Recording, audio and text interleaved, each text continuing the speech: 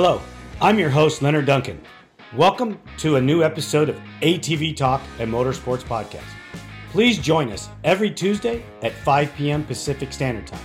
We bring you interviews with industry professionals, live events, live news about the motorsports industry in every episode.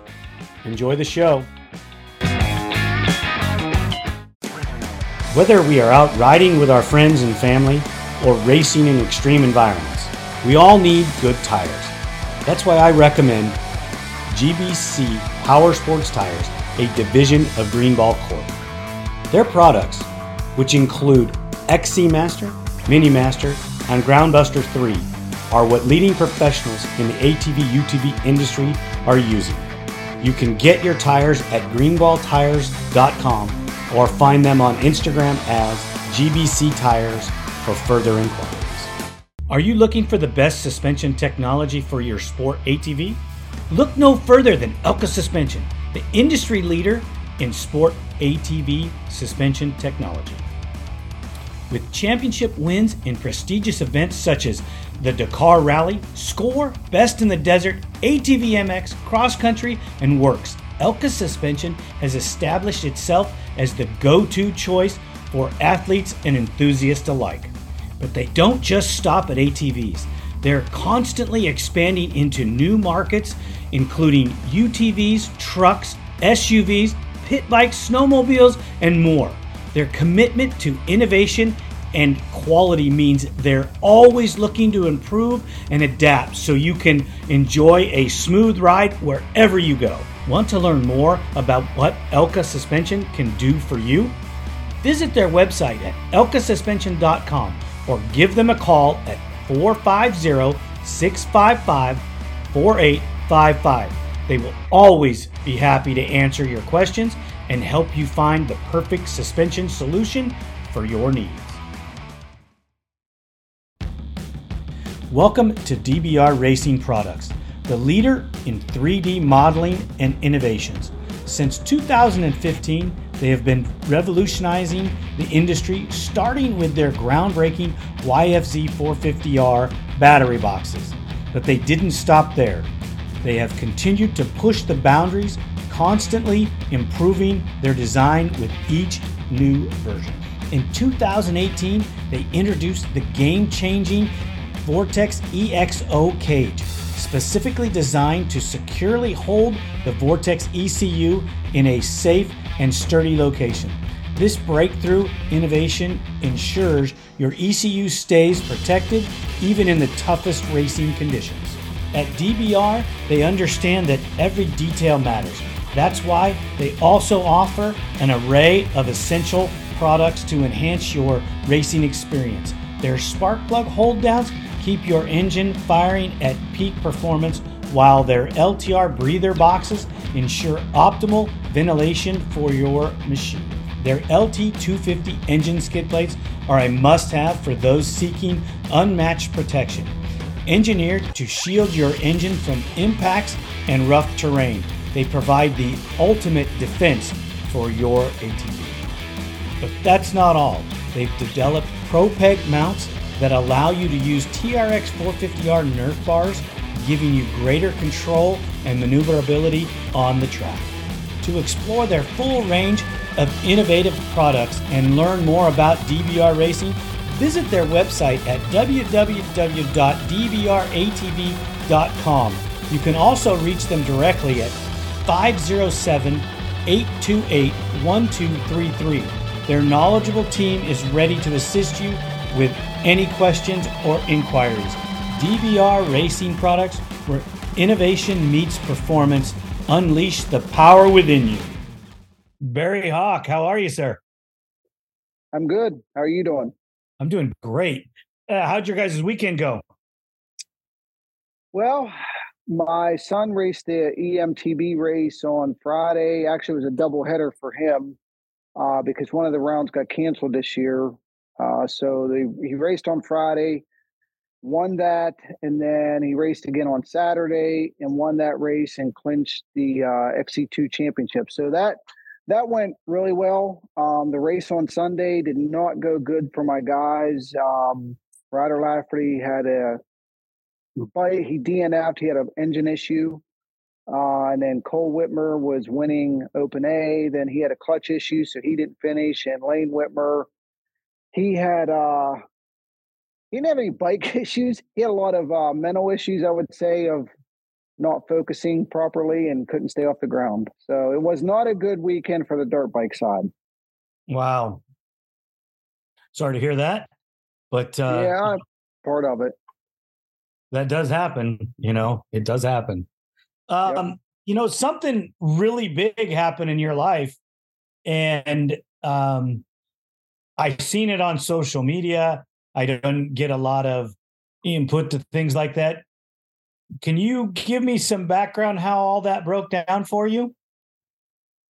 Yep. So I knew I was on the ballot to to go in the AMA, and I honestly didn't know the AMA Hall of Fame. I didn't know how it all worked. I received a few phone calls from some people that kind of filled me in on how it all worked, and you have to be in the work for the AMA, or you have to be a life member of 25 years or more to be eligible to vote. So there was really, I didn't go out politicking, hey, vote for me, hey, vote for me. GNCC put some stuff out there. And it's really, at that point, it's out of my hands. There's really nothing I can do. And then at Snowshoe, last GNCC round before summer break, for anybody that's listening that's ever been to Snowshoe would understand this. Cell service there is, it's horrible.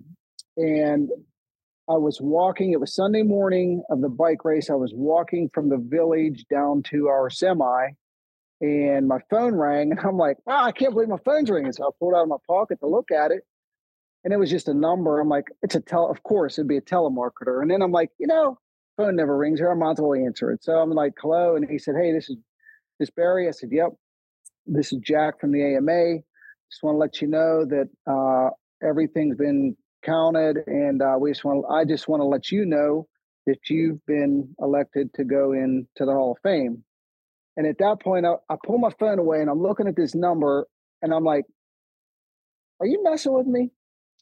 And he said, nope, this is Jack from the AMA. He said, this is Barry, right? I said, yep. He said, yeah, I'm just calling to let you know, everything's been done, and you'll get a lot more phone calls in the weeks following up to this, or following up with everything to come and what needs to be done and stuff. And I'm like, okay. And again, I put my phone away. I'm like, okay, this isn't a joke. And he's like, nope, no joke. This is Jack from the AMA. And he said, this needs to be, kind of kept quiet. He said, but I just want to congratulate you, and, amazing career, everything you've done. And just, want to let you know that kind of keep it under wraps for now. But yeah, it's you'll be getting some more phone calls and a lot more stuff to follow. And I'm like, okay, well, great. It was a very short phone call, but other than the last thing he said, just keep us under wraps.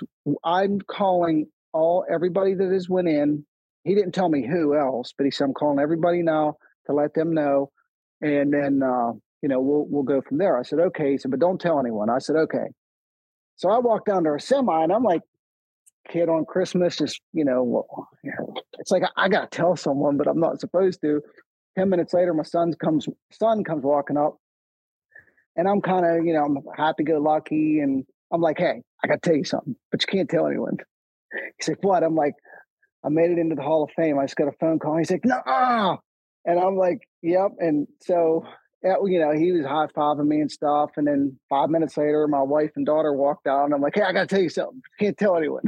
So it was pretty neat. That whole experience, how it all played out, was really neat for me. How, I was in the middle of nowhere and got a phone call and let me know I was going in. So it was pretty neat.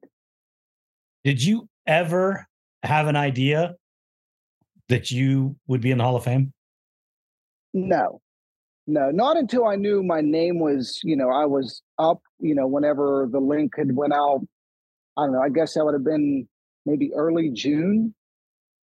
And, the names that was on there, and there's a bunch of names on there. And just being around it forever, I knew most of the names, but there was a few names that I didn't really know. So I kind of read their bio on them and stuff. And I'm like, wow, this is, it's pretty, I don't think I'll ever get in because I mean, there's a lot of great people on here. And I don't even know how many they take in, if there's a limit or not. I don't know that part, but I just thought, well, it's just neat to be on there. My name's associated with these people. So, that's where I was at in the beginning. So, and I think there was 3 weeks or 2 or 3 weeks where, people could submit their votes. And whenever it came out, people would start asking me at the race, like, how'd you vote? This is the race before Snowshoe. How'd you vote? And I said, well, yeah, I mean, I voted for myself. Of course I did. It's only one vote. It's not going to mean much, but yeah, I did it. I mean, why shouldn't I? So, but there was, I don't know any final numbers, but yeah, there must have been several people that, put my name in there, and I appreciate, my hats off to them for letting me go in. It means a lot. That's so incredible. I got to talk to Gary Denton right after he got, his call. Yep. Which I want to, I don't want to, I want to ask this question, but I don't want to ask it and make it sound negative. Did you go in as an ATV guy or a motorcycle guy? Good question. So, like Jack had told me on that initial phone call about, I'll get some phone calls and, the following weeks, and, with information, stuff needs to be done and all that. So it was probably, so that would have been at the end of June, that phone call from the initial phone call. So fast forward to, I don't know, probably early August, mid-August, I started getting some phone calls and emails and texts from Paula at the AMA. And we had went back and forth with ring size and different information, jacket size, all that stuff.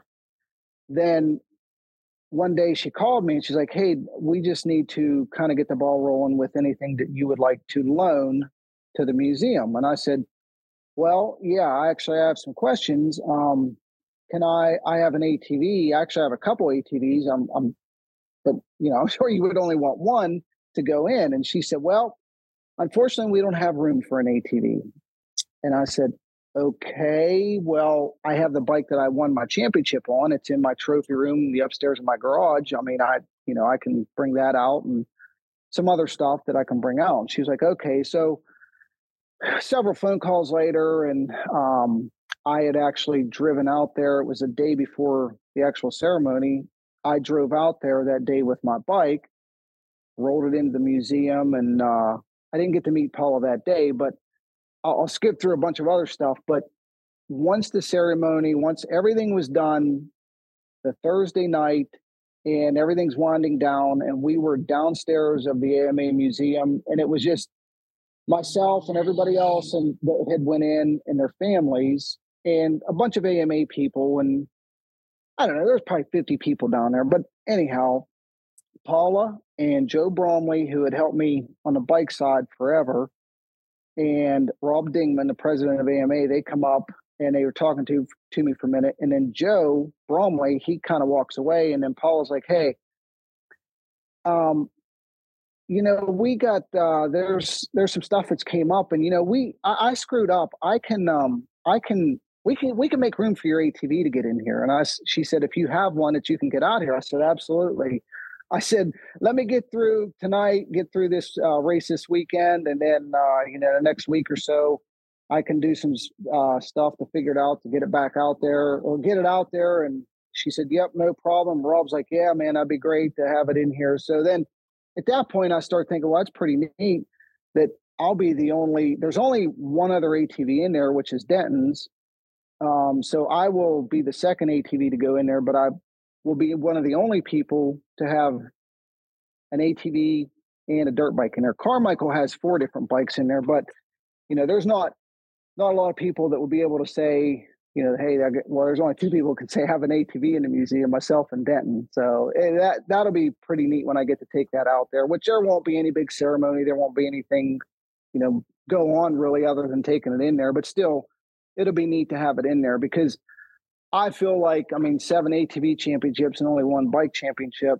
I still love ATVs. That's where, if I had an ATV and dirt bike sitting here in my garage and a bunch of buddies are going riding tomorrow, I would choose to ride the ATV before I would the bike. So I'm an ATV guy at heart. That's pretty awesome. I hope that you'll post pictures of that when they do put that in there, because one of the biggest things is you're a 7-time ATV champion. I think the bike solidifies your talent, but to win 7 is incredible. Right. And yeah, then you're opposite of everybody else. Right. Most of the guys win a title on a bike and then get on an ATV. You won all those ATV titles and then got on a motorcycle. And, a lot of us were like, well, why would he do that? That doesn't make any sense. What is he just out there having a good time? And then you hear it through the grapevine. No, dude, he's freaking badass. He's racing with the real guys, the big boys. And you're like, wow, that's incredible. So from my standpoint, back then listening to the stories, we didn't have the same social media. We didn't have the same ties. So you'd win a race or you'd do something good, and it would be months before we would get all the information. Right. Yeah. Yeah, I know. I mean, it was a lot more convenient on the bike side because you had Cycle News, which was weekly. So you knew what was going on in the bike world, but the ATV world, I didn't know what happened out West until I saw a magazine a couple months later. Right. So, it was just, other than I knew when High Point ATV motocross was coming in town, I wanted to do it. So I'd get to go race Gary Denton, Tim Farr, Shane Hitt. I'd get to go race against those guys. So I knew what happened at the High Point ATV MX round. But other than that, it was a long time until I would get some information. How old were you when you stopped racing the ATV? So I would have been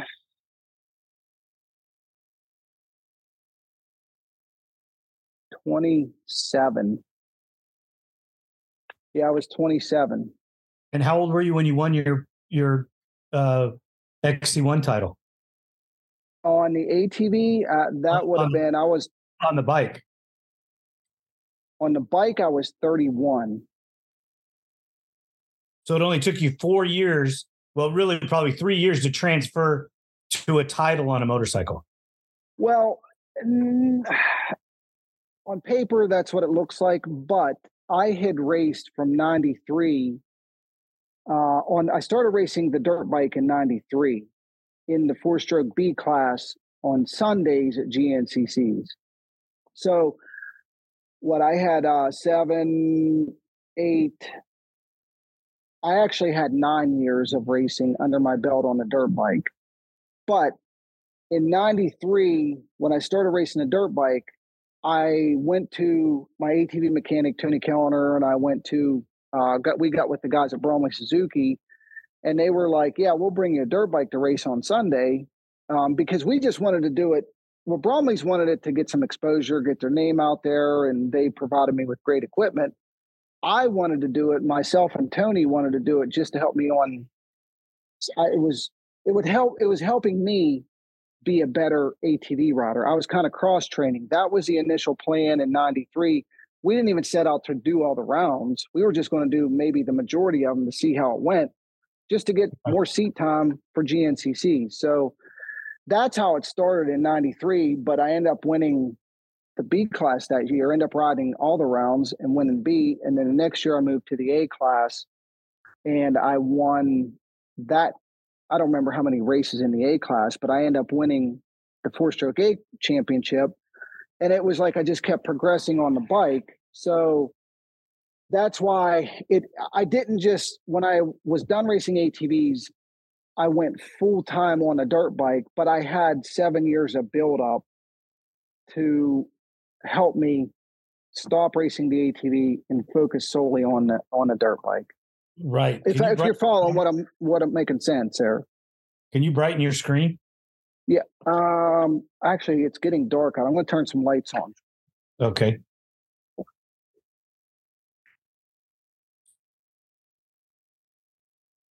Let there be light.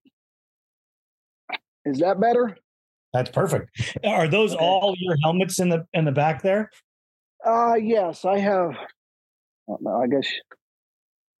Let's see. Holy crap. Yeah. So they start over here, which is one of my initial helmets, and then it goes from my first painted helmet all the way up the bottom row here, and then it goes up and it starts going back this way. That is not all of my helmets, but it is the vast majority of them. Wow.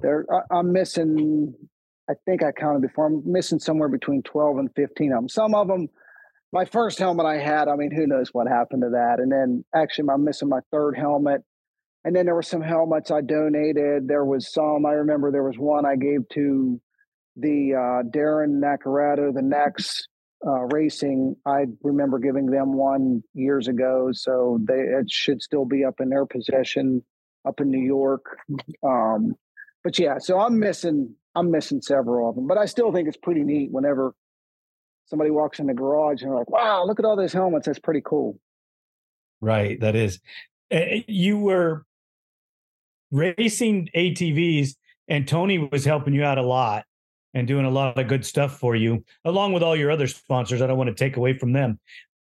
When you decided to race the bikes full time, did you have a support ride with the factory or did you roll into a factory ride? Well, what happened was Bromley Suzuki helped me from 93 to 97. And from 93 to 96, I had won B and A class championships, won several races. And then in 97, I switched classes in 97 and went to 250A, which is now known as the XC2 class. It's the second fastest class. And I switched from a 4-stroke to a 2-stroke. And Bromley's helped me that year in 97. But at the first race of the year in Palatka, Florida, there was a practice day before that. I crashed on the ATV. There was a big, what was it? I don't even know what the name of the track is called now. But we called it it was just the Ocala GNCC. But there was a motocross track there, huge tabletop. And I remember there was a massive gust of wind came and it pushed me. I got really sideways, landed on a downside. Anyhow, long story short is I took a hard get off. And when I hit the ground, put my hands down, and I mean, it bent the quad up and I was beat up. And I mean, the quad was new, all my gear, everything was new. I mean, I ripped pants, jersey. I was hurting all over. Ended up racing the next day and I won, but I was in a lot of pain. I tried to ride again the next day on the dirt bike. That would have been my first ride in 250A, or now known as XC2. You know, a lot of eyes on me. You know, Barry's moving up to XC2. And I tried to ride that day, but my wrist just hurt too much. Too much pain. So end up driving back to Pennsylvania, getting an x-rayed, and I broke my scaphoid. So looking back on it, I was disappointed because I couldn't ride the bike on the next day after the ATVs. But I guess what I overlook a lot of times, I'm sitting here thinking out loud about it, was I broke it and then I raced the next day and I still won on the ATV. But I'm mad because I didn't get to race the day after that for 3 more hours in the Florida sand because my wrist was broke. But I had surgery once I got home, got a screw put in the scaphoid, and I raced, I think it was about 2.5 weeks later, I would have raced the Loretta Lynn's GNCC.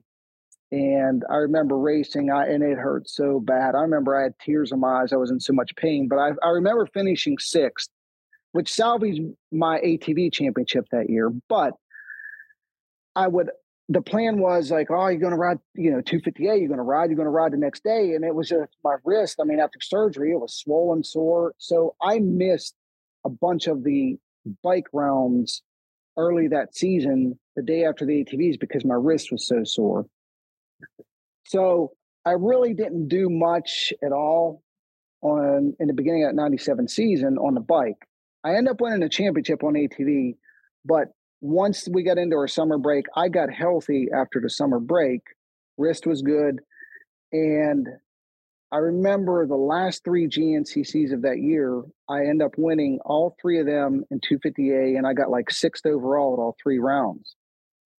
But which was great. I'm happy, I'm kicking butt on the ATV, winning a championship. and I'm finally back on a dirt bike, but I'm even better than I was previously.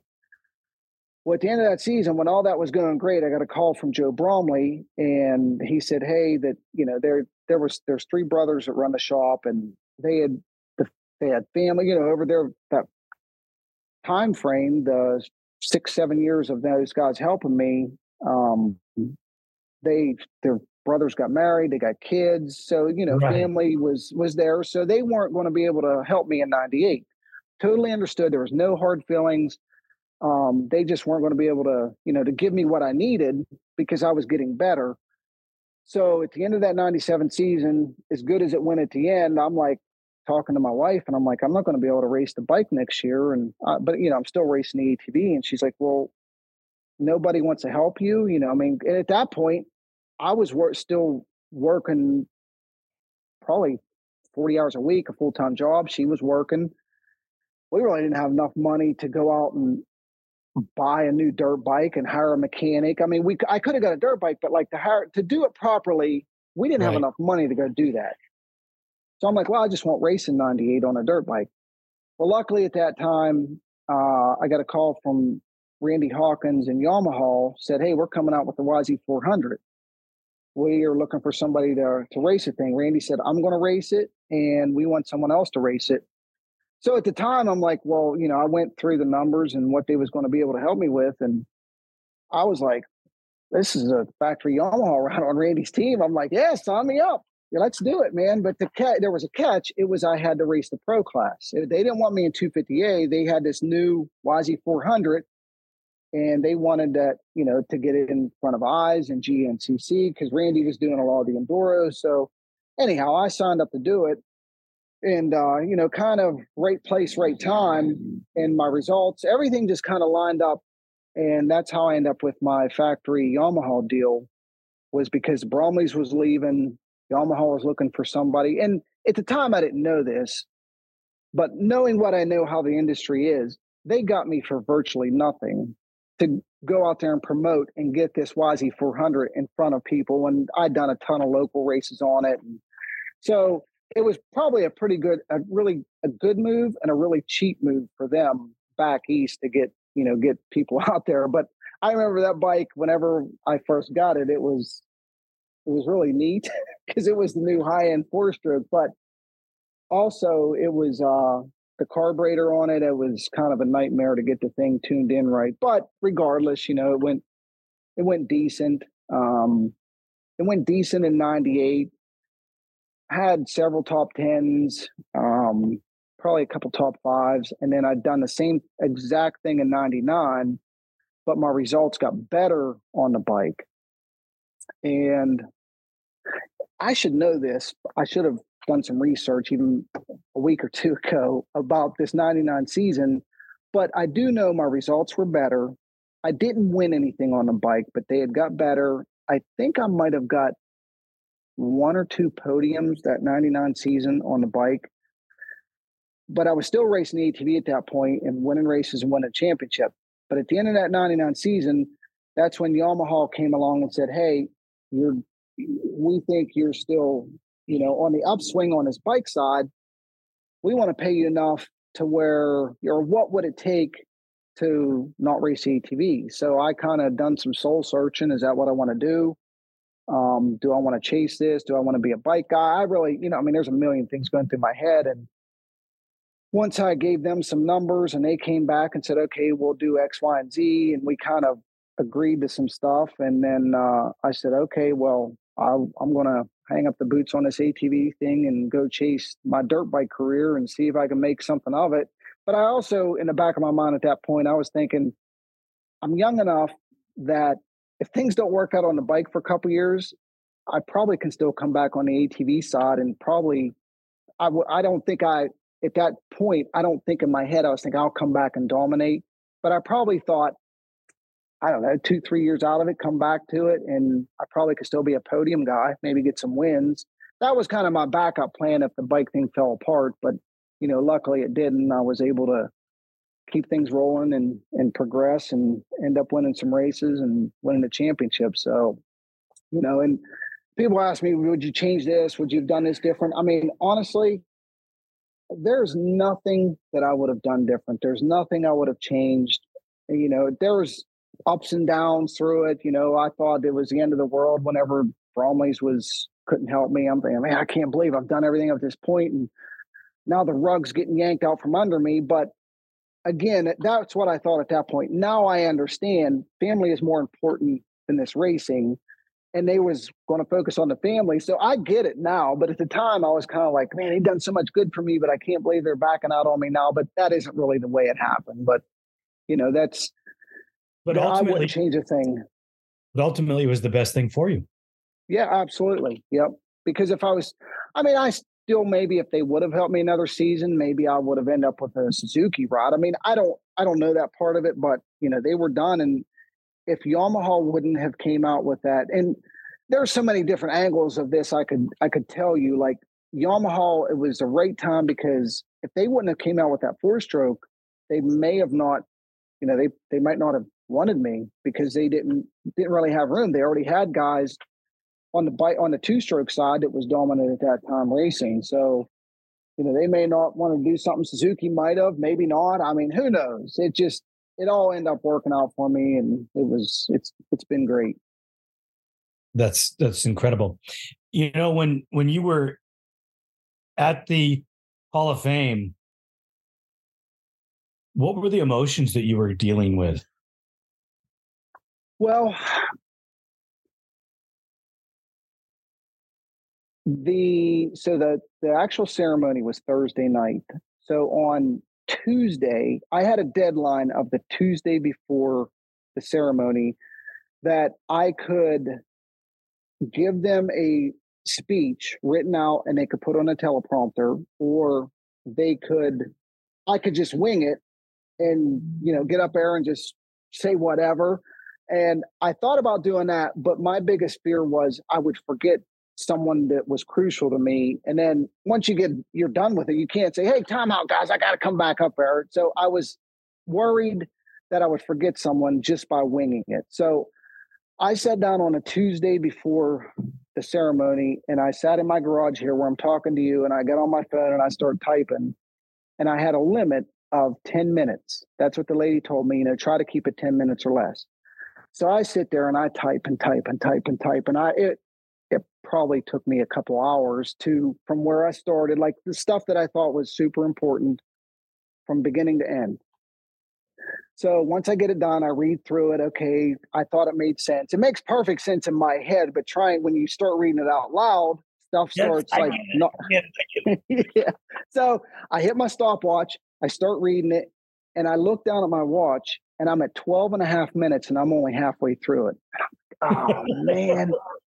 So I stop the watch, and I go back through, and I got to start deleting stuff. But you can't just delete paragraphs because stuff all tied together. So you got to start tying stuff. Anyhow, my second time I go to do it, I'm at 12 minutes, and I still have a little bit to go. I was close to the end. So I had to delete more stuff.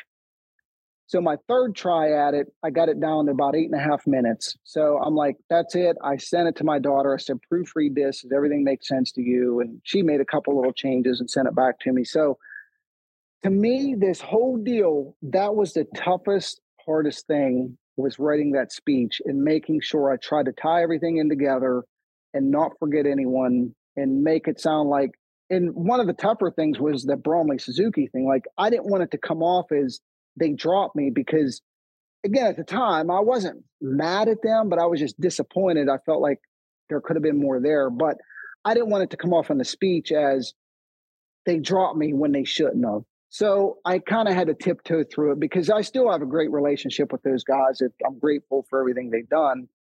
So that was tough, but bottom line is that was the toughest thing for me. That was Tuesday. Wednesday, I drove out there, dropped off the bike. And when I got there, the one lady said, oh, about being here before. And I said, it's only 3 hours from my house, but I'm embarrassed to say this. I have driven by there. It's on I-70 right outside of Columbus. I have driven by there probably 80 times in my life, but I have never stopped.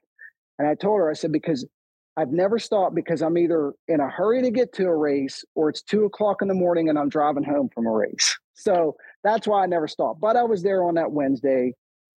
I start walking, take my bike in, and we covered up. And I'd start walking through there and looking at all the stuff and how everything's organized. I'm like, wow, this is pretty neat. And then when I got to the end of it, well, have you been there? No. Okay, so it's like I have been at the NASCAR Hall of Fame, and it's almost identical to that. I've not been to the NFL or any other Hall of Fames other than AMA and NASCAR. But when right at the end, you walk in and it's like almost like a cylindrical room, and they have all the names on the wall of everybody in there in a gold plate. And I start looking, and I'm like, wow, look at those names. Like, wow, like Bob Hanna, and then like, wow, look at that, like Gary Denton, and just saw Jeremy McGrath and Ricky Carmichael. The names that I would know the best or history of. I'm like, wow, look at this. Like, this is unbelievable. Then it hits me like my name is going on this wall. And I got goosebumps right now saying it. Like, that's when it kind of hit me. Like, it's a pretty neat deal. So that was probably one of the neatest moments for me. The most hectic moment was writing that speech. But then, so fast forward to Thursday night, the actual ceremony. Grant Langston went first. So he's up there talking, and I wasn't even nervous at that point. I wasn't anxious. But a couple times, like, he's up there talking, I'm like, oh, I'm next. I'm like, thinking, my mind starts going. I'm like, I can't focus or think too much about this, get too worked up. So I'm just like, oh yeah, I like make myself think of something different. I'm like, oh yeah, we got to leave tomorrow morning, go to GNCC race. So I'm purposely taking my mind off of what's about to happen. So Grant gets done, and they call me up there, and I'm standing on the stage, and Terry Cunningham comes up, who is in the Hall of Fame for racing dirt bikes, enduros. He's up there, and he's reading his stuff off the teleprompter, has the ring in his hand, about to hand to me. And at that point, it's the only other time where I was like, holy crap, like my heart was about to pound out of my chest at that point. So I get the ring, and then I have to go up to the podium and start talking. But once I started talking, I was good after that. Like, there was no nerves, nothing like that. I was good because I had read that speech so many times in my garage and rehearsal that morning, and it all went good. So that was kind of, that was really neat. And just to get to go up there and be on the same stage as Grant Langston and Rita Coombs and Travis Pastrana and Ryan Dungey, I'm like, wow, it's wow to me. It's crazy. That is pretty crazy. Your children were there. Yes. Yeah, it was really my children, my wife, my mom, a couple of the Bromley brothers were there. Tony, my ATV mechanic, he couldn't make it. It was a really long drive for him, so he couldn't make it. Some of my good friends were there. Jeff Miller and my bike mechanic, Doug Whitmer, was there. And luckily for us, I mean, it was a 2.5 hour drive for most of us. Craig Greenwood in the ATV world, I mean, he's helped me. He's been there around ATVs. I mean, he could still build you a 250R with his eyes closed. So a lot of those people got to be there and be part of it. And, they were all critical or important to me to help me get there. But the one moment that I was kind of like an oh crap moment was, I think it was about 3 weeks before the ceremony. It initially was planned for the Friday night. So my issue at that point on that Friday night was that is the same time as my son was going to race the e-bike at the GNCC. And he's going after this XC2 championship. So in my head, I'm thinking, oh man, does my boy miss me going into the Hall of Fame to go race? Or does he miss his race to come see me? And in my head, I'm thinking, well, this doesn't come around very often. He probably should come here. But we didn't talk about it. So, and my daughter had already planned on being there that Friday night because she took a new job. She lives in North Carolina. She has, being new at this new job, she doesn't have much vacation time, but she had it all worked out. I get a phone call from Paula, And she says, "Hey, we're talking about moving the ceremony to Thursday night." And I said, "Okay, why?" And she said, "Well, there's a lot of factors in play, but would you be opposed to it?" I said, "I am not opposed at all. I am 100% for moving it to Thursday night, simply for the pure fact that my son can go race his bike and dad can be there to help him in case something goes wrong on Friday. So I'm all for it." Okay, great. Then I hang up with her. I'm like, yeah, that's great. That's great. He gets what he wants. I get what I want. And then I'm like, oh no, my daughter on her vacation time. So I call her. I'm like, "Hey, can you get another day off?" And she's like, "I don't think so." And I'm like, "Can I talk to your boss? You gotta be there." And she's like, "I'm gonna try everything I can." So fast forward, luckily, I don't know how she pulled it off, but she ended up making it there about an hour before it went off. So kids were there, family was there, and it was, I'd be disappointed if she wouldn't have been able to make it because of work, but she was there. It was all good. It was, went great, and got to share a great moment with the family. I know how special it'd be if my wife was there with me. I know that our history isn't as long as yours and your wife. She's been there through the tough times and the bumps, the bruises, the breaks, the losses, the wins. What if you spoke to her about it, what did she say and how did she take it? Well, what happened is if we go back a little bit, when I said I sent my speech to my daughter to proofread it, I also sent that speech to my wife, but I purposely deleted the last couple paragraphs about her. I didn't want her to know what I was going to say. I let my daughter read her part, but I didn't let my wife read her part. So I sent it to my daughter. She sent back a couple things, and a couple of her things was maybe put this, like she reworded some stuff about my wife, and like maybe say this part of it or say it this way. So when I sent it to my wife and she replies back, "Oh, it looks good. I'm not good at editing this stuff." And I'm like, she's like, "But it's good." And then 5 minutes later, she texts me, "And you forgot me," with a little crown emoji. So I replied back, "I didn't forget you.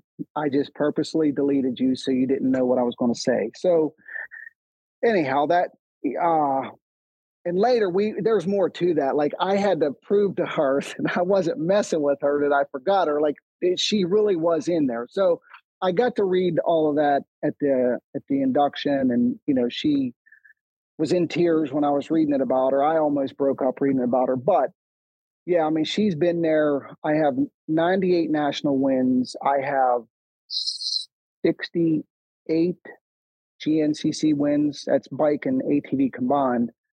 And of all my wins, there's only one win that she wasn't there for. It was before we had ever got together. But once we got together, that's when I start winning races and championships. And I mean, she's been there through all the ups and downs, the broken bones, the, bike, something broke on the bike. And she's very, very competitive. And there was at times where later in my career on a dirt bike, when I wasn't having fun and it was a job, and then, it was a crappy race, and I'm riding around in sixth place, and she wanted me to win more than I wanted to win at points. I tell people, because when I would come into pit, she'd be yelling at me, "You need to get him. You got to go now. Like, what are you doing back here in sixth place?" So she's been in my corner, and it's been, if it wasn't for her, I wouldn't, I mean, I probably would have won some races, but I wouldn't be where I'm at without her. So it's been, it's been amazing. And, I've been around the sport forever. I've seen guys come along and, end up getting a girlfriend or a wife and step away from the sport. And I've seen some that have progressed. And luckily I was one of those guys that progressed whenever she came along. So because she was all in, whatever, need to train, eat right, do whatever. She was behind me. So it was, it's been a great run. So I just think the family aspect of, you seem like a devoted father, husband, and to get the reaction from the family is so important to me, because if something like that was ever to happen to me, those are the people that I would want there, because, the racers or the other people, yeah, they're important, but the sacrifice that these children have made, and, my wife Yep. didn't get to go to the same amount of races, didn't put up with the years of the abuse. She sees the aftermath of it. She gets me on the other side of it and understands, a large portion of it. And she saw a little bit of it, but not all of it. And it just, it would just mean the world. I mean, your son still races um, Yep. as a Hall of Famer, and you turn around and you see your son in a off-road motorized sport, the e-bike, it's motorized, so you hit the ground just as hard. Right. How do you feel about his career and what he's doing? I think it's great. I will say that a lot of people that kind of know me and know my background, it's kind of more like friends there, or maybe people I've grown up with or went to school with that I run into, and they're like, well, what's talent?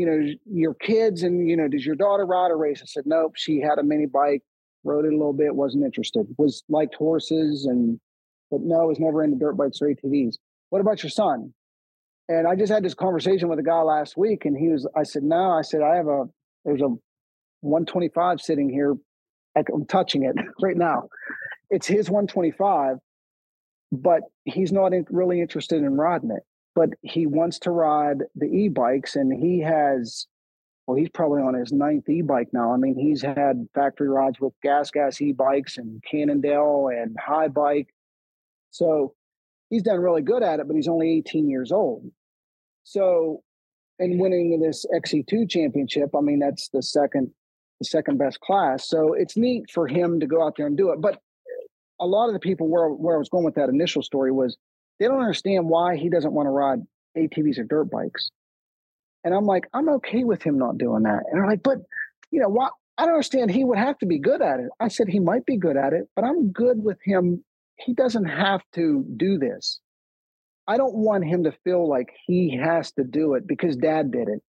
And I have some other friends that are very successful and not in racing. Well, they're successful in racing, but they're successful in other avenues in business, like really, really successful. And the kids, it's like they're kind of interested in the family business, but it's almost like they don't want to follow in dad's footsteps and doing it. And those guys understand where I'm at. It's like the kids don't have to do it just because someone thinks they should do it and they don't want to do it. It's okay. As long as they're successful and they're a good person and they want to do something like Talon's doing the e-bike thing, I'm good with it. I want to support him.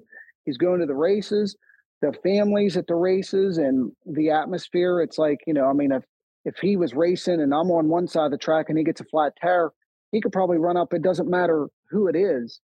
He could run up to someone and say, hey, do you have a tire? Do you have a wheel I could use? They're going to help him change it and get him back going, the same as I would on a dirt bike or an ATV. I mean, there was a guy on the starting line. An example of that is at the starting line on the 1 p.m., the Quad Pro race. They interviewed me about the Hall of Fame. I got done. I watched the start, and it was, I don't know, 3rd, 4th row, 5th row. And I see a guy, he's kicking. It was a Honda. He's kicking it. And I see another guy run up. I don't know who the guy is, but I just run up, and me and this other guy look at each other, and we take off pushing this guy to try and bump start it. And the guy's like yelling, we're not starting. As we're pushing him, I'm telling him, put it in 2nd, 3rd gear. He was trying to bump start it in 1st. And anyhow, we pushed him so far that we got tired. Another group of guys jumped in. But that's just like the family aspect that you're referring to. Like, there's competitiveness, but there's the family nature of it. Like, everybody wants to go have a good time and help each other out. And my family wants to go to the races. My son wants to do this.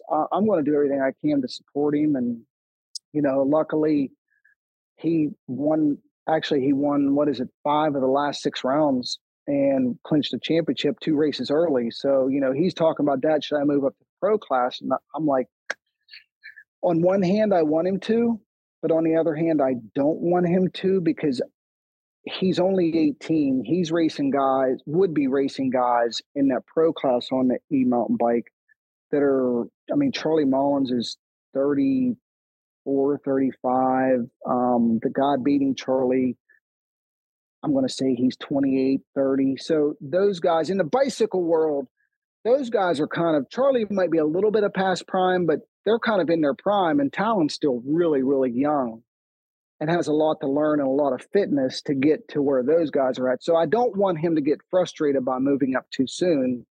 And I want him to keep having fun at it. But it's like, I'm kind of like stuck right now on what to do, what class he should do, because I do want him to move up to pro, but I don't, again, on the other hand, which you would understand that, like, you don't want him to move up too soon and get frustrated and lose interest in it. So, I don't know what's going to happen, but we'll see. That's the freaking biggest thing is that when the young ones transition into the pro class, you try to convince them there's no going back, and this is way harder than it was to go from B to A. It's not the same. Absolutely. Right. You have men that with children that need to feed their family, and that aspect of it changes going into the first turn, changes how hard they're going to ride. And if you get in their way, they're going to move you. Mm-hmm. Yep. And yeah, absolutely. You're absolutely right. Yeah. They just, the kids just, some of them just don't understand that you're not racing with your buddies anymore. Yeah. You may know that guy. You may shoot the shit with that guy. You may have a great time with that guy. But when you go into the first turn, that guy ain't your buddy. Right. Exactly. Yep. Yeah, you're right. And that's why I'm struggling with it right now. I don't know. What I'm hoping happens is Gas is coming out with a new model bike. And I hope that we get that in time for the next race. Then he can race that in XC2 and kind of develop and see where that bike stands. If it's good, better, even with what he's been racing, and to see where he's at. So I think it'll be a last minute decision. If we have the new gas e-bike, he's probably going to stay in XC2. If not, he might go to XC1. But the good thing is, if he does go to XC1, he doesn't have to stay in that for next season. He can actually go back to XC2. He would just be doing the last 2 rounds of this year in XC1. So that's why it's like, it's not like, oh my gosh, well, this is a life decision. Like, it's not at that point. In the grand scheme of things, it's not that important. But we'll see. And he moves up to that next class. I mean, you've been around this racing forever. Like, that's the hardest step. Like, it's been not easy moving up, but each one, when you move up, you're going in from XC2 to XC1. It's like what you said, like, yeah, high five, buddy, on the start line. After that, it's like, you better get out of the way because I'm coming by. If not, I'm moving you. And your training has to go from where you are up 2 levels. You can't just go one. You got to go 2 levels. Yes. And your intensity, as a young person, I think it's harder because you have to devote so much to it. Yes. Focus. Yeah, absolutely.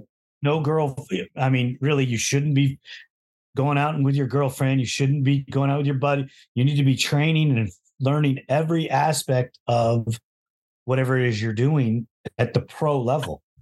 Wow. That's a big step for an 18-year-old. I know. That's why I'm kind of like, on one hand, it'd be neat. But because he can just do these 2 races, then still go back next year. But on the other hand is, I don't know. I mean, maybe it's good because I do know he has that competitive gene that I have, and his wife or my wife has, his mom has as well. Like, he doesn't like to get beat. So in everything he's done up to this point, like, he's been working harder than the other guys he's racing. It's obvious to see he's been working harder. He's in way better shape than they are. But is he in better shape than all the XC1 guys? No.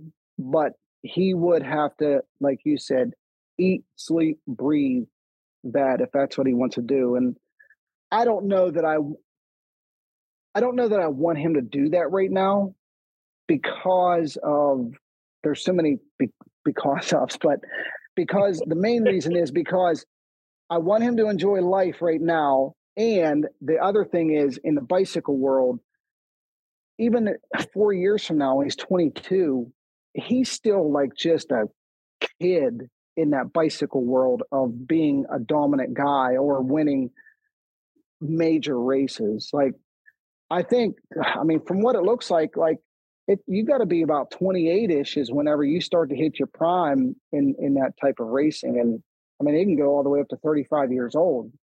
So, and the reason, I think the reason from what I know about that world is why that is different than like motocross or like GNCC's. Now it's actually got the champions are a lot younger now than they.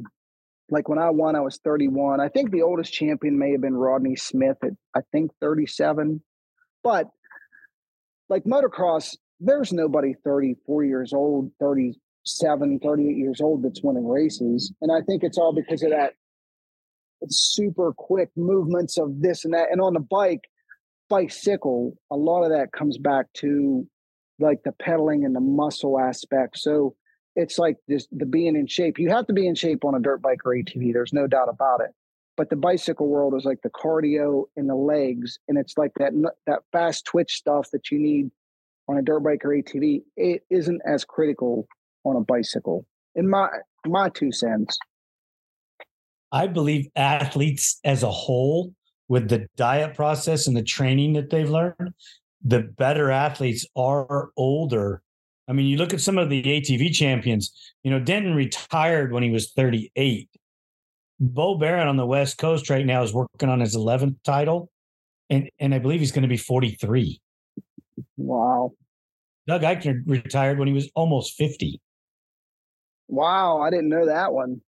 Yeah. So, I mean, he didn't start really dominating on the in the desert racing and the stuff until he was, 39, and then he rolled into his 40s, and KTM wanted him to ride for them, but he had to retire because of an injury, and he was 48, 49 years old. Wow. Yeah, that's just nuts. Yeah, I know too. Now I can speak mainly for GNCC or about myself because I've lived it, I've done it, and also historically in GNCC. If you take Rodney Smith out of it, when I think he was 37 when he won his last championship, 37, 38, somewhere in there, he was, I think, the oldest guy. But if you take him out of it, and what I have seen is in GNCC, 33, you're good. 34, you're still good. At 35, that's when I think it's the split second decisions. You start losing a little bit once you get to about 35, 36. That's when you start declining. And I know that's when I started to decline in my results. And I was putting in and working as hard as I could, maybe even other than that 2003 season. I mean, my last 2 years, 2009 and 2010, I was in as good or better shape than I ever was in my life. So I was in shape. My bike, it could have been a little bit better. And at the time, I wouldn't have believed this. I would have argued with you. But looking back on it now and knowing what I know, I actually was declining. My intensity was there, but it's just that split second, like it's almost like you hesitate. I mean, just a tiny millisecond, you hesitate when you get above 35, when before that, like even 34, 33, you still got it. But I mean, I was 31 when I won my championship. And I mean, I felt like I could dominate the world. I was great on the ATV side. I mean, I started winning when I was 20 was when I won my first championship. And that went till I was 27, but it was, that was the ATV and the bike thing for me was almost two different worlds, because the ATV thing was way easier. I was way more talented on the ATV than I was on the bike. I had to work way harder on the bike, had to ride way more, had to be in better shape, had to watch what I ate way more. So that's why it's almost like two different worlds for me, simply because of the talent factor on the ATV was through the roof for me. And I didn't have it on the bike side. So that's why for me, it's very interesting, like what I know and what I see from the ATV side, and the guys that have talent, the guys that aren't as talented, but they might have put in more of the work, whether it's on the ATV side or bike side. Like I can watch guys like this weekend. I was talking to a guy, he ran a different rear tire on Sunday. I mean, Saturday was beautiful, great conditions for the ATV. Sunday, it rained, nasty, muddy.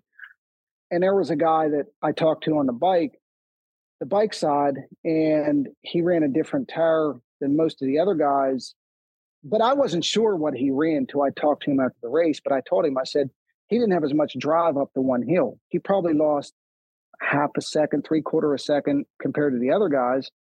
And I'd seen it lap after lap. And I specifically called him to find out what rear tire he was using. And when he told me, I'm like, makes perfect sense, because like he just didn't have the drive the other guys. But it was like the trained eye, like what I saw, probably 99.9% of the people would have never realized, or what I seen happen. Like it wouldn't even register them, but it's being around it every day forever. It was easy for me to pick up on. Right. So it all comes back. I guess I got away from the initial question of the, being older and, like those Eichner and Bo Barron, those guys. I mean, my hat's off to them. I mean, I still have people tell me, "Oh, you should race. You should race." I said, I don't want to race, because my brain knows what I'm capable of and what I used to do, but my body can't keep up. So that's why I'm like, I just got to take it easy sometimes. Perfect example of that is not this. It would have been 2 weekends ago. There was a U.S. Sprint Enduro 20 minutes from my house, and it was a 3-day event, Saturday, Sunday, Monday. It was Labor Day weekend is when it was. I went there on Saturday. There was 8 different tests. Well, it's 2 tests, but you run each one 4 times. I ran 7 tests, and I had over a 4-minute lead in my class. And after the 7th test, I loaded my bike up and got in my street clothes, and we were parked right by where you go into the loading, the chute. And the guys come up in my class and the other class, they're like, "What are you doing?" I'm like, "I didn't feel like riding." And they're like, "You was winning." I said, "Yeah, I'm here for fun, guys. Like, I'm here for fun, to try and stay in a little bit of shape, be in tune with my guys to understand if they're talking about a tire, suspension, whatever. I know I can't go as fast as them, but I still want to be in tune with it. And I'm here for fun."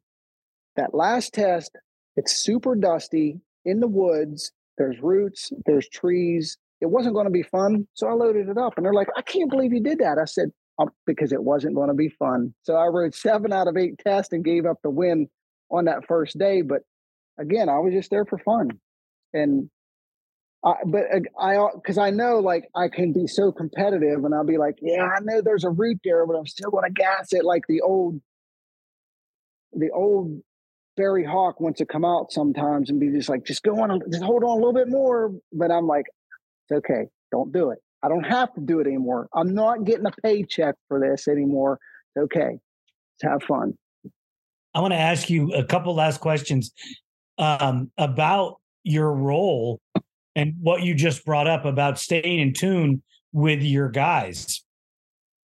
When I was Doug Eichner's mechanic, we raced the same machine. We ran the same tires, the same shocks, the same motor package, so that I was out riding the machine and doing all these things, so that when I would come back and set his machine up, or he would come and tell me something, I already knew exactly what he was talking about, because I just got off. Yep. In your words, the importance of what they see from you with the knowledge you have of what they're telling you? If you understand the question. Yeah, yes, I do. So, I mean, I could go in so deep into this. I'll try not to, but a perfect example of what you're talking about is it was 2 years ago. There was a local race, and we got with the landowners, and we wanted to. This has been in 2020, and Ricky Russell was one of my factory guys, and this was around April, I think. So we were a few races in, and he kept wanting to change stuff on the bike, change stuff, suspension, triple clamps. So we had this local race on a Sunday coming up. So I told Ricky, come up here. I will test with you rather than go to California or have people fly in. Like, let's me and Ricky figure this out. So he came up on a Friday. We tested at our race shop on Saturday. We made some pretty big changes suspension-wise to his bike. He goes out, and he was really happy with it. He goes to the race on Sunday and was barely beating the A guys. He won the overall, but he barely beat the A guys. He should have beat them by 5 minutes, but he barely beat them. And I'm watching him. I'm like, man, the bike doesn't look that good. So he comes in. He's like, yeah, the bike, I was scared here. I was doing this. I was doing that. So at that point, I go to the race promoter. And can we talk to the landowner? Can we test here tomorrow? They weren't going to fix a track, nothing. It was a local event. Yep, got all lined up. Next day, we went back there. It was just Ricky and I. And we had two bikes that were identical, other than we had different. The main thing we were testing was triple clamps and suspension, forks and shock. We had tires too, but that was at the end. Anyhow, we start going back and forth. And I tell Ricky, he wants to run X triple clamp. I want him to run Y triple clamp. And it was a different offset. So we start I'm doing lap times, and I'm like, Ricky, you are better with this triple clamp, the one I'm telling him I think he should ride, that offset. And he's like, yeah, but this one, it's working better over here. And I'm like, you're focused on one little tiny piece of the track, but the other 75% of the track, you're better with. Like, we need to eliminate that triple clamp. Like, it's no good. I hated it. He hated it some spots, but he was fixated on one specific spot. So finally we get away from the triple clamp he wants to run to the offset clamp that I like, that he ended up running the rest of that year and the next year for the team, ended up winning races with that. But once we settled on triple clamp, then we went to the suspension, and we had two vastly different set of forks and shock. There was a matching set, but they were two different directions they went. It was the same thing with the suspension. It was like, I told Ricky, I'm like, Ricky, this bike is so good. This bike is better than any bike I have ever ridden in my life. I can put this bike anywhere I want. I can do anything I want on. I said, the other suspension, like, there's spots where it's really good, but then there's spots where I'm scared. And the bike is doing stuff unpredictable. This other stuff, like, this bike will go faster than I want it to go. And he's like, yeah, I know, but, I just think it's other stuff. And it's like, he kind of got in his head where he wanted to fix like one specific spot on the stuff that was better overall. The other stuff that wasn't as good overall was better in this one specific spot. It was a technical downhill turn, rocks. He liked the stuff that wasn't as good. I'm like, Ricky, your lap times are better with this other stuff. Like, you need to get that out of your head. And he's like, well, I want it to work over there. I said, Ricky, what you want is the unicorn setting. It doesn't exist. This bike is so good everywhere. So anyhow, I kind of we tested there on that Monday. We even went back on Tuesday. So we essentially tested for 4 days, Saturday, Sunday, Monday, Tuesday. He finally agreed to run what I was telling him was better, what visually was better when I was watching him, what I felt was better, what everything was better about. But it took me like 4 days to convince him to do this. But I was there with him and telling him and showing him, like, stopwatch doesn't lie. Like, this is better and you have more comfort. So anyhow, once he finally bought in, believed it, he ended up winning a couple races that year, winning a couple races next year, and still So that would have been 20, what was it, 21. I'm sorry, it was 2021 when that happened. He won in 21. He won some in 22. Then this year he switched teams, but that same suspension setting, my guys have it and they're still running it right now. It's the same stuff I have on my bike. I can't ride it to its limits because I don't need to go that fast, but that is still the best suspended bike that I have ever ridden in my life. But it took me a lot of convincing to get Ricky there. And even when Thad Duvall and Ryder Lafferty came on board and they start riding, I'm like, you need to ride the suspension. And they're like, yeah, well, what about this? And, I have this spot. And I'm like, look, I'm telling you, that suspension it's really good. Like Ricky's won on it. Johnny's won on it. I have so many hours on that stuff and turned so many clickers. Like, you need to ride that suspension. You turn the clickers what you like, but you can win on that suspension. And if you don't win, you can't blame it on the suspension because I know it's good. So it's almost like they kind of like, if they want to argue with me about it, like I'm showing them facts, like it's not the suspension. So that's where it's like, and I don't tell them like that cocky sounding, like I'm just telling them like, it's good, man. You got to believe me. You got to believe in this bike because I know it's good. And I mean, Thad's been injured, but Ryder has ridden it and he's won races on it. So, that's where, but if I wasn't there doing this, Ricky would probably have continued spinning his wheels of what triple clamp, what suspension, and he probably wouldn't have. I don't know that he would have had success as quick as he did if I wasn't there to help him point him in the right direction. And I'm not doing that to like, I know what I'm talking about. It's like, I seen it. And to me, it all comes back to the stopwatch. Like you can take my wife out there she works at a bank, hasn't been around racing in a while, but she could probably say like, I don't know what suspension you had on, but that one was faster. And that's what you probably ought to race with. So, right. That's what it comes back to. So, right. That's awesome stuff right there. Barry, as always, buddy, you're more than welcome to come back on the show anytime. I'd love to have any one of your guys, or even your son, come on, to talk about their racing careers. So if you want that to happen, all you got to do is, send me a message. Okay. I'll sit down and talk with all of them. We are a motorsports podcast, not just an ATV podcast. Yep. And congratulations. That is an honor. I appreciate it. It means a lot. I'm losing the wording that I was trying to come up with, but it's an honor that you've earned, tenfold. And there's a lot of people out there that are very, very happy for you. And I wanted to tell you myself, congratulations, and keep up the good work and keep up what you're doing with the team. They need guys like you out there to progress the sport, and just whatever you can do to make it grow, brother.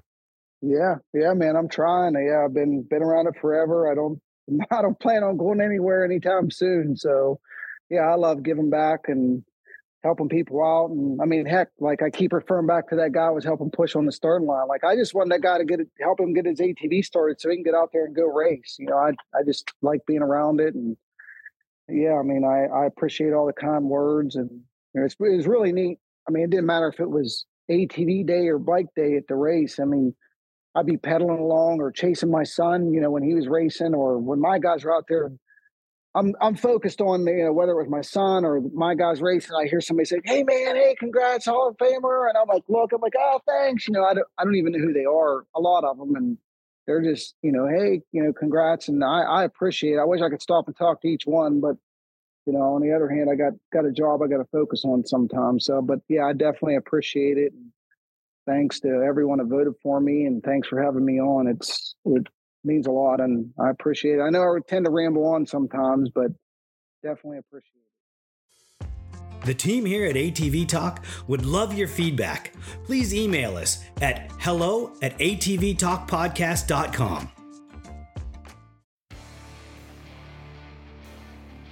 San Diego's Body Evolution and Wellness Center. With over 17 years experience, Dr. Heidi looking out after all your chiropractic needs, and Coach PJ looking out after all your fitness needs. Visit our website, www.bodyevolution.org, or call for an appointment, 619-987-8875.